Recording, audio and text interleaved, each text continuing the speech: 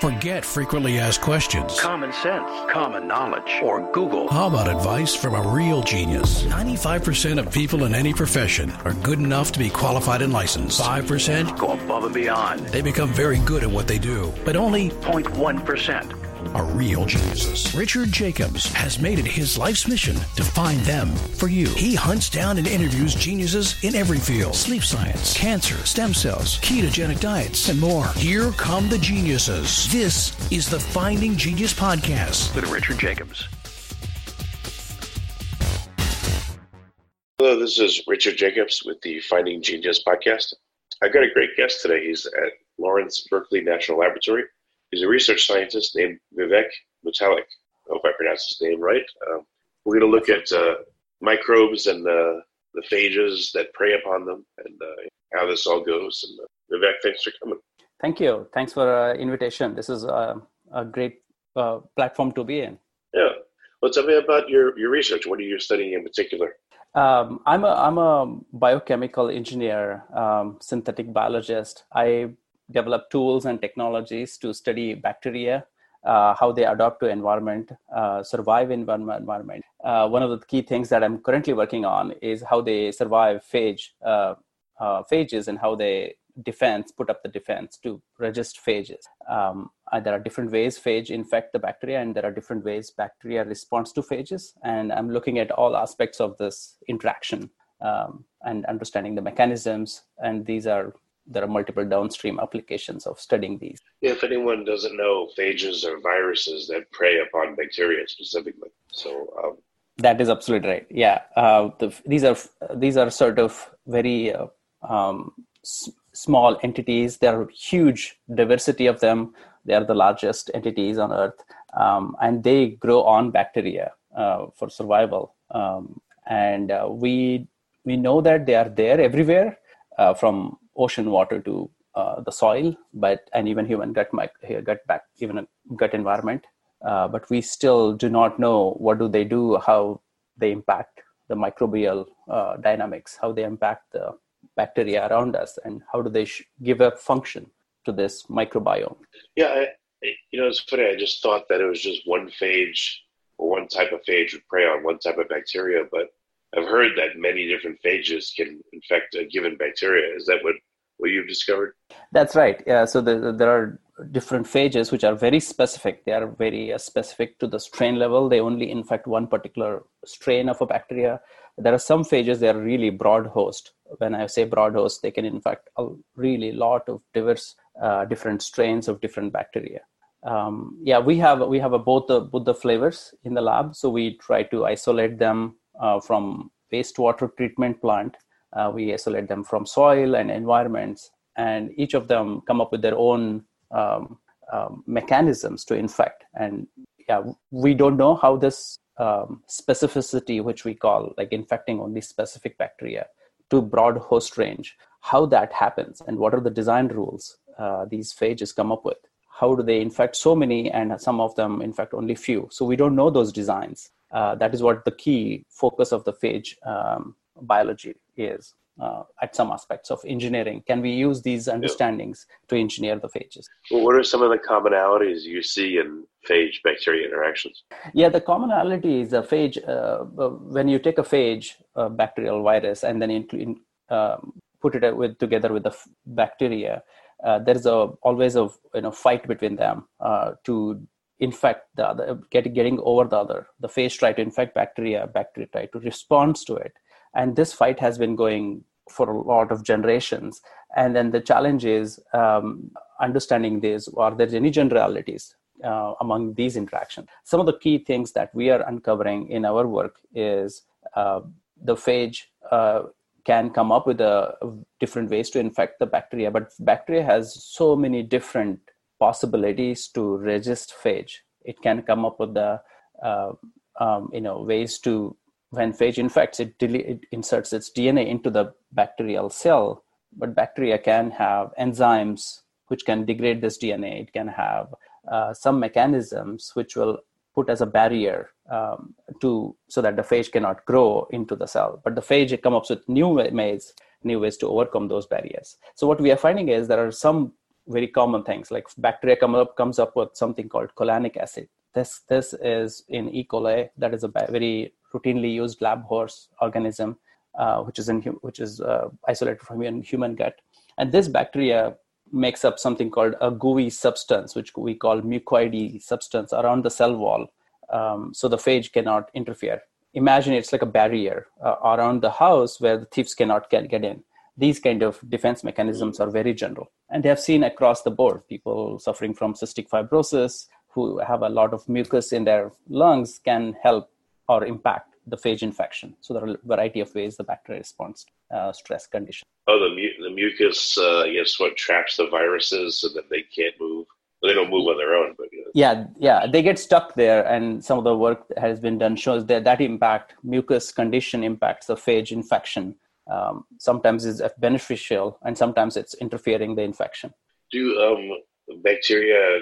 Do they tend to be in biofilm form or individual? And what's the phage dynamics look like if it's attacking a biofilm versus a solo bacteria? Yeah, I mean, those are some of the interesting stuff that around this area has been like phage have these tails like a landing pads, and these landing pads will determine where they infect, which organisms they infect. These are called tail fibers. At the end of the tail fibers, there are enzymes which will help in degrading the cell wall of the bacteria so that phage can insert its DNA. There are examples where these phages also have enzymes on the tip of their tail fibers, which will degrade the biofilm. The biofilm is a mixture of DNA and of the bacteria, and then a lot of bacteria that are there, sort of a complex entity. And the phages to infect particular bacteria, it has to break open this biofilm around the cell so that it can put the DNA into the bacteria. So there are enzymes around the tips which will help in degrading this substance around the cells. Are you able to capture any of this behavior, using light microscopy? How do you know what's going on? In my lab, we don't really do the microscopy. We collaborate with people, researchers in the lab. But my key focus of the research right now going on is how do we understand the bacteria response at a genome scale? Like, what are the defense mechanism it has which will defend the bacteria from the phage infection? That means phage comes up with the mechanism to kill the bacteria, but what are the different mechanisms bacteria has to resist phage? It's called phage resistance, and it is very important to understand those mechanisms because if patient is suffering from antibiotic resistant infection, we give them a phage. So we don't work with patients, but we collaborate with other researchers who work with patients. But patient comes with infection, we give them a phage, and the patient responds by clearing up the infection because phage goes and kills the infection. Now here comes that. Is your end game to introduce phage therapy to help people, or like what do you want to have happen with your research? Yeah, we are working at the more foundational level where understanding these design principles so that we can engineer these phages such that we can use them for phage therapy, biocontrol measures, either diagnostics. But one of the key challenges in this field has been it is not easy to engineer a phage because we don't understand the design rules. Like, there are multiple barriers here. One is we don't understand how the infection happens. We don't understand how the bacteria responds. And then we understand these two things. We don't understand what the gene entity of the phage itself, like what phages, what is the gene function of the phage genomes? What are essentially which genes of this phage encode what function? We don't understand that. So understanding the concept, it is very difficult to engineer them. The applications definitely are phage therapy and biocontrol and diagnostics, using phages for diagnostics. But to do that efficiently, to really understand the potential of this, we need to understand the foundation. That's what we are working on.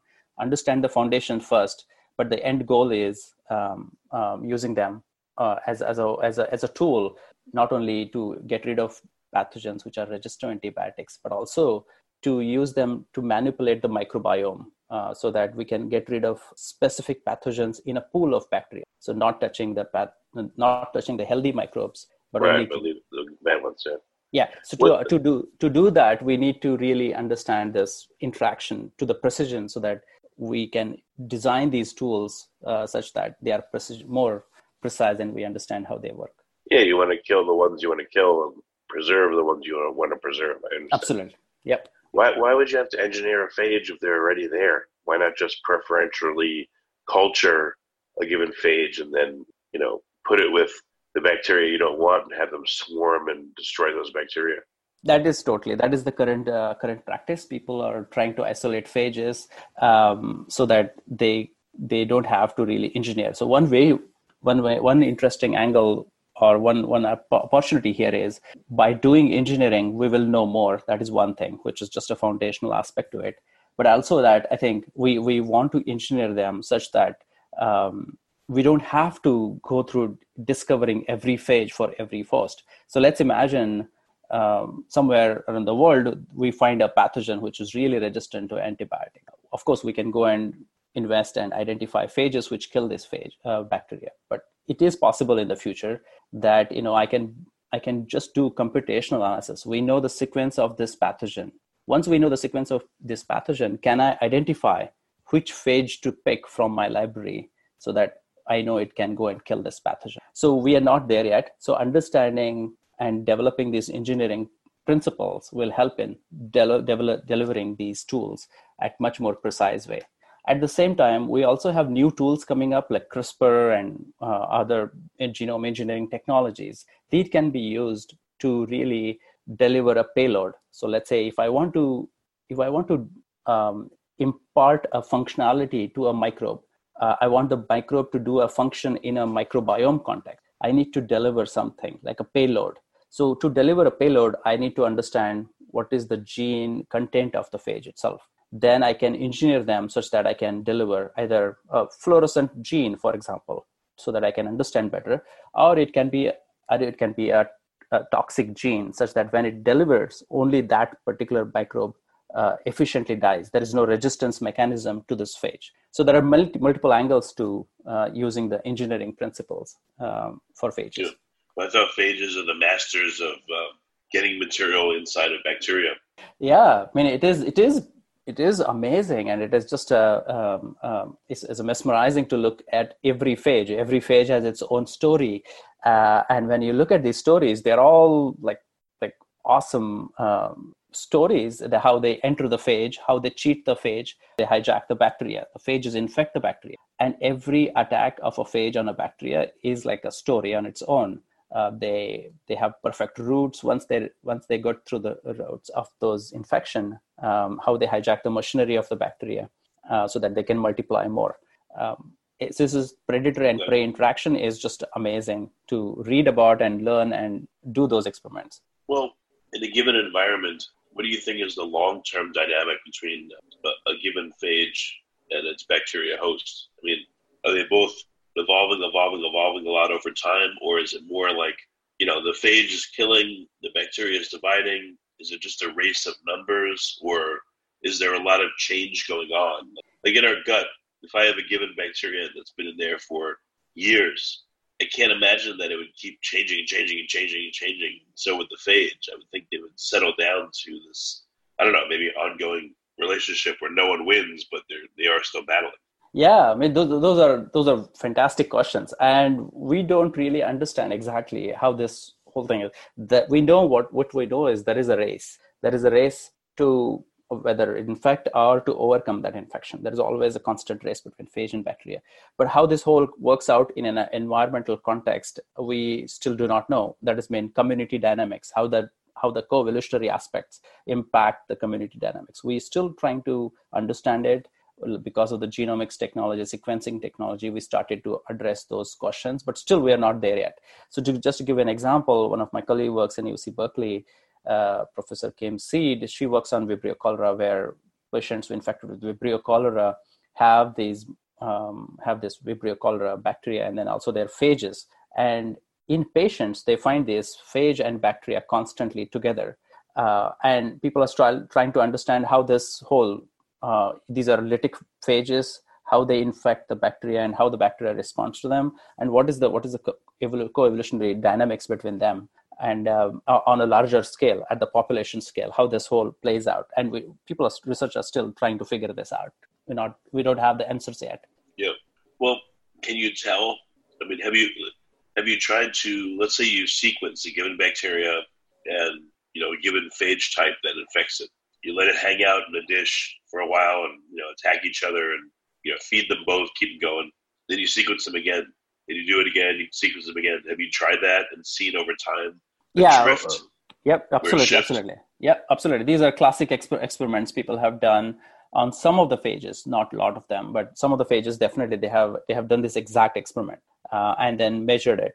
And what they find out is there are mutations which we understand happening in phage, in host. On the bacteria side, we find that there are mutations at the receptor. These receptors are the proteins the phage uses to infect a bacteria. It's like a door, entry door to the bacterial cell. So they find these mutations at the door or a receptor. On the phage side, they find mutations at the tail fibers I spoke about. So there is a multiple mutational space, and we don't understand exactly the entire landscape of those mutations, but these are the main two parameters. What we do is we don't do these are evolutionary experiments. What we are doing, on the other hand, is we are creating these mutations priori. That means I am creating the genome-wide deletions by using a method called TNC, transpose sequencing, saturated mutagenesis. That means if I take a E. coli and I delete individual genes in E. coli, there are 4,000 odd genes in E. coli. If I delete individual genes and I barcode them, now we can identify these barcodes. Where are these barcodes or deletions happening? So once we have those addresses of barcodes or deletions, now I can consider them like a pool of organisms. So I can take all of them as a single pool because I know these barcodes and the deletions happening on the genome.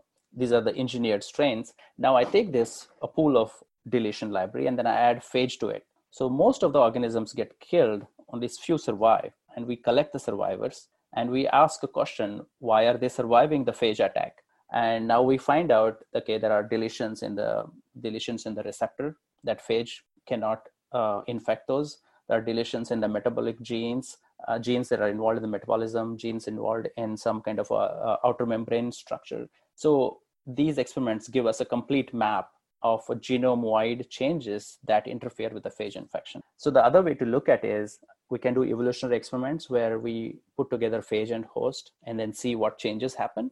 The other one is to do these kind of genome-wide genetic screens where we ask the same question, but we are looking at much more in a constrained environment. We're asking question, how does this change impact phage infection? Does that make sense? If you look at a given phage, can you tell what kind of bacteria it can infect by looking at its structure or its genome, or is there no way to figure it out? Like, are you surprised a lot of the time, or is it pretty well understood? Okay, the phage has these genes; it's going to be able to affect these kinds of bacteria. No, the answer is no. It is such a big gap in this whole field. If you give me a phage, I can sequence it, but by sequencing, there are tools people use to identify the host. It's a prediction. And the prediction is really bad. It is not really reliable. And in fact, I should say that we have the prediction tools to take multiple different approaches to predict the host and phage host range. But these predictions are not very well validated, first of all, and they are not very good on conditions which they have been validated. So, and the reason is we don't understand what determines a phage specificity, or we don't understand exactly which strains does it infect. And there are multiple ways to approach this problem. We are addressing some of them, like understanding the gene function of the phage itself. By understanding that, we will understand how they grow themselves and which conditions are amenable for them to replicate. So to answer your question, yeah, totally, this is an open-ended question, and it is fascinating opportunity for all of us to work towards. I've heard in people that about 8% of our DNA looks like it came from viruses that were endogenized. What about bacteria and phages? I would think they would be sharing a lot of DNA or RNA. I mean, over time, the virus, I think, would take some of the DNA from the bacteria and vice versa. Like how similar do they end up being? Yeah, that's a fantastic question. I think we know some aspect of it. Like we know that some of the genes, like a tRNA, which codes for, it's RNA, which helps in translation or protein formation. We know that phages carry them, but we don't understand why some phages carry some and why some phages do not carry any. And there are some antibiotic resistance genes people have found out in phages. There are some other hijack mechanisms the phages have taken up from bacteria.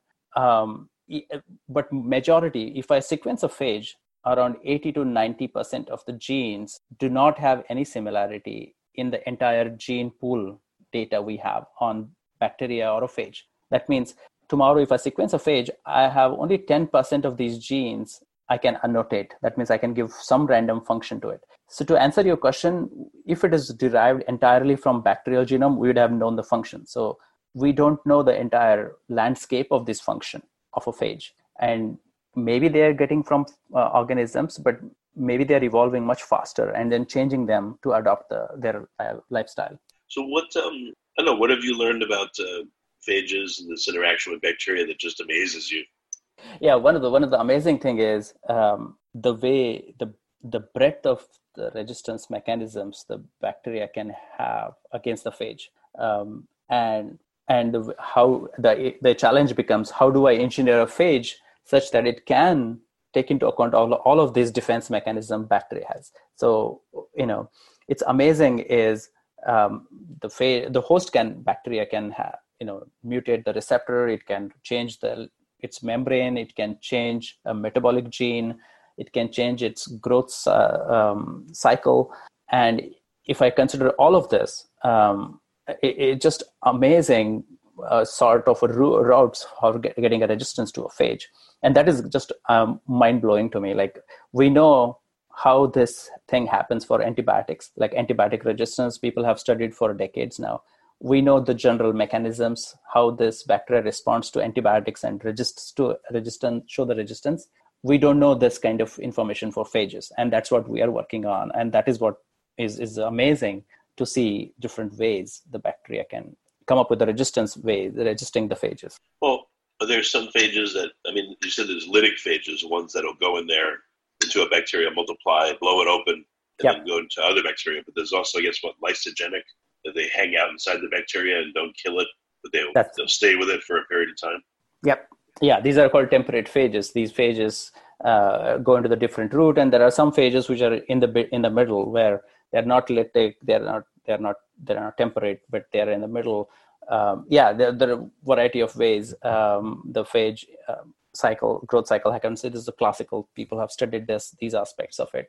We are still understanding what are the different switch mechanisms between these lytic to temperate, how these cell cycles change, and what are the genes that control these. And there are some rules known, but not really. All are not known. What do you think drives a lytic response versus a lysogenic one? Is it the bacteria deciding? Is it the phage deciding? Like, who runs the show? Yeah, that's a fascinating question. Yeah, I don't know the answer to that question, but I think what we have found out over the years is that the cellular growth itself can be a stimulus. Let's say there is a stressful condition, and let's say it's an antibiotic or just a nutritional starvation of a bacteria can activate a prophage, that is a phage which is integrated into the genome, can become it goes into the lytic mode. And it can be a DNA damage acts as its own signal for a phage to pop out of the genome of the bacteria and kills the bacteria and gets out and infects others. Yeah. So to answer your question, it's all. Yeah, some rules are known for very classical phages, but on the larger scale, what are the global rules across all the lytic phages and temperate phages? We're still trying to understand those. What about when a bacteria is dividing? What happens to the phages, and do they come along for the ride and just hang out? And do they, I don't know how mmany phages are inside a given bacteria. Let's say there's like two. Does one phage go with one bacteria that divides and the other? Like, what have you seen? Yeah. Some studies are done on T4 phage on E. coli. That is very well studied phage. They have studied this infection on a diverse conditions. It can be pH, salts, you name it, all kinds of conditions, temperature, or a cell cycle of a bacteria where it's exponential phase or a stationary phase. And they have found out there is a lot of difference in the infection at the exponential, where when the bacteria is growing rapidly, to the stationary phase where it is not super growing super fast. So there are different barriers to the phage infection. And we don't understand exactly what are these constraints of infection are. So one way to do is take, let's say, 100 phages on 100 different hosts and study them across the board on hundreds of conditions which are relevant ecologically in the lab. That is one of the things that we started to go towards recently using these genetic tools we have, and asking a very broad kind of questions where what conditions of a host impact the phage infection, whether it is a growth cycle or the conditions like a nutritional stress, or it can be just a sort of a temperature or a more abiotic conditions, and the much more broader complex questions are what happens if there is a temperature or a pH impact, and then also there is another predator also killing the bacteria. So there is a phage killing the bacteria, but there's also, let's say, protozoa killing the bacteria. And these complex interactions, these are not only pairwise, but they are multi combination, and these are complex interactions which are difficult to study, but that is where we are going towards with the tools we have. Hey, you know what you should do is you should have a biofilm, and then you should take some bacteria and deliberately infect them with a given phage, and then put them next to the biofilm. And let's say they're the same bacteria that make up the biofilm, and see if they become part of it or if the biofilm rejects them. It'll be interesting. It's like in high school, would they be on the baseball team? Will they be forced to sit on the bench and rejected? If you did that to different bacteria, put them together, like let's say there's a certain ones that form a biofilm every time you put them together in given conditions, but you infect different parts of them with different phages and then put them together and see if they still do that or not. Yeah, I mean, that is a fascinating experiment to do. Exactly. Also, whether the presence of phage itself will stimulate a biofilm formation. It can be the both ways. Whether phage, that's true. In presence of phage, maybe bacteria comes up with its own defense mechanism, which is formation of biofilm, or biofilm is the source for phage to infect, because some phages are known to, they like biofilm, they bind to it, degrade it, and it is both ways. Yep, definitely. That's a good experiment. Huh. Are there phages that cause the dissolution of a biofilm? Has that ever been observed? Yes. Yeah. That's what I was telling about. These are the tail fibers, and on the tip of the tail fiber, there are enzymes which will help in breaking down this or dissolve the biofilm. And that is one of the key application for some of the things people are working on, whether it is wastewater treatment plant, or it can be a cystic fibrosis, or you name it. There are multiple applications to understanding how the biofilm and phage interactions happen and how the phage gets over it. Yeah, I see why this is so important, because, right, if you have biofilms clogging up pipes in a wastewater plant, you can introduce certain phages that cause them to break up naturally or poke holes in them. That's one strategy, or vice versa. You want a biofilm to form, we need to figure out these interactions so we can use them. Absolutely. I think that is crucial for not only just for application wise, but also understanding much more dynamics, microbial community dynamics happening in the gut or on the plants, in agricultural farms, how the presence of a biofilm can impact, whether it is a viral infection or bacteria, which is a pathogen, can be forming a biofilm, and it is more virulent in that environment. Well, the viruses are probably too small they're usually too small to see under regular light microscopy, but the bacteria may not be. So are there any, bacteriophage behavioralists where you do different things to bacteria and you watch them under light microscopy and you can still literally see maybe changes in behavior and structure and things like that, and not always just, I know you're approaching it from a genomic standpoint, but is there anyone that's approaching it from this more macroscopic standpoint, looking at behaviors formation? Oh, yeah. And you can also see these electron microscope images from 1980s and 70s, beautiful pictures where you can see phages, exploding from a bacterial cell. And people have done a lot of work around this. Researchers have spent a lot of time on this work. We are asking more on the genomic side. And there are a lot of research groups working on understanding how the structure of the tail fiber. What are the interactions of the tail fibers with the bacterial cells? Yeah, you can see a light microscopy. You can see microbes, bacteria definitely, but not phages. So you need a more sophisticated sample prep for electron microscope and understanding the interactions between them, structural point of view. I know that like cells in our body have like, extracellular vesicles for communication, and bacteria, I guess, I don't know whether they use plasmids or do they use their own like EVs for communication. And is anyone looking at, changes in that, like how quorum sensing is affected, how bacteria signaling is affected based on phage activity? Yeah. These are recent papers coming out from multiple groups now that the quorum sensing, the phages also started to have some signaling mechanisms. Like when there is a quorum sensing happening, they can also sense it. At the same time, the bacteria can quorum sense based on the presence of phages. There are both ways. And these are very fascinating studies coming out from multiple research groups on this topic. So what do you think you're going to be able to shed light on in your group over the next few years? Like, what are some of the big questions that you want to answer? Yeah, there are three main questions that we are following. One is understanding this foundational aspect of interaction, understanding the resistance of phage, understanding how the phages are interacting with the phage, and that is one aspect. The second aspect is how do we engineer phages?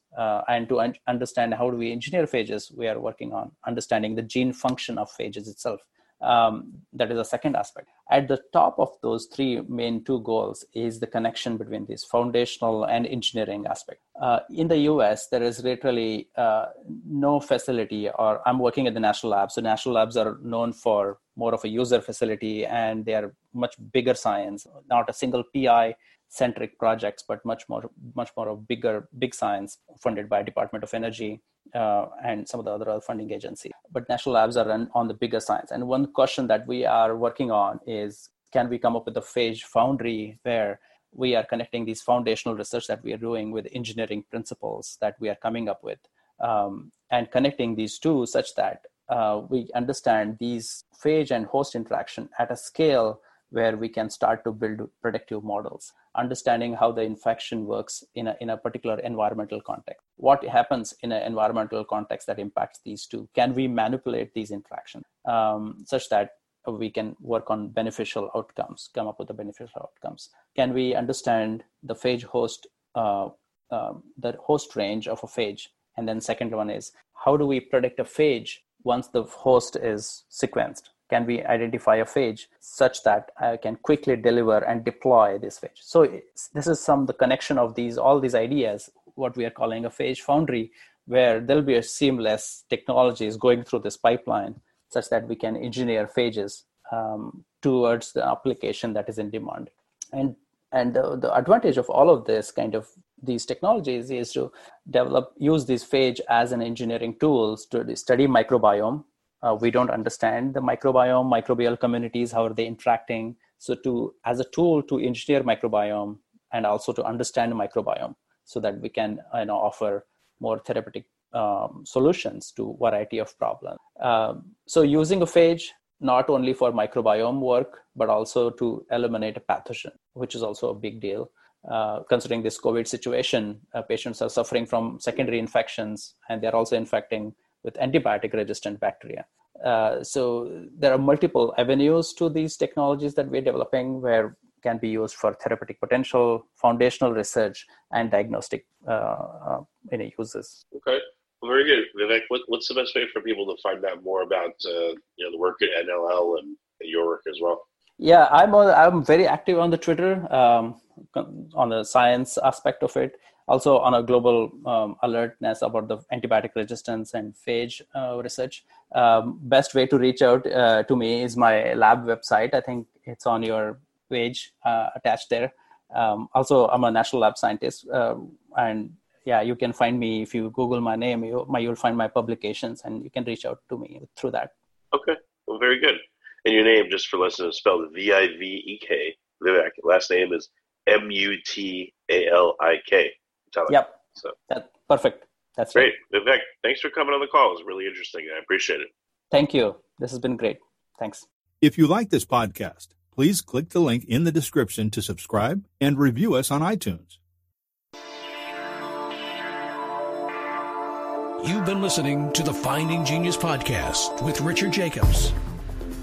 If you like what you hear, be sure to review and subscribe to the Finding Genius podcast on iTunes or wherever you listen to podcasts. And want to be smarter than everybody else? Become a premium member at findinggeniuspodcast.com. This podcast is for information only. No advice of any kind is being given. Any action you take or don't take as a result of listening is your sole responsibility. Consult professionals when advice is needed.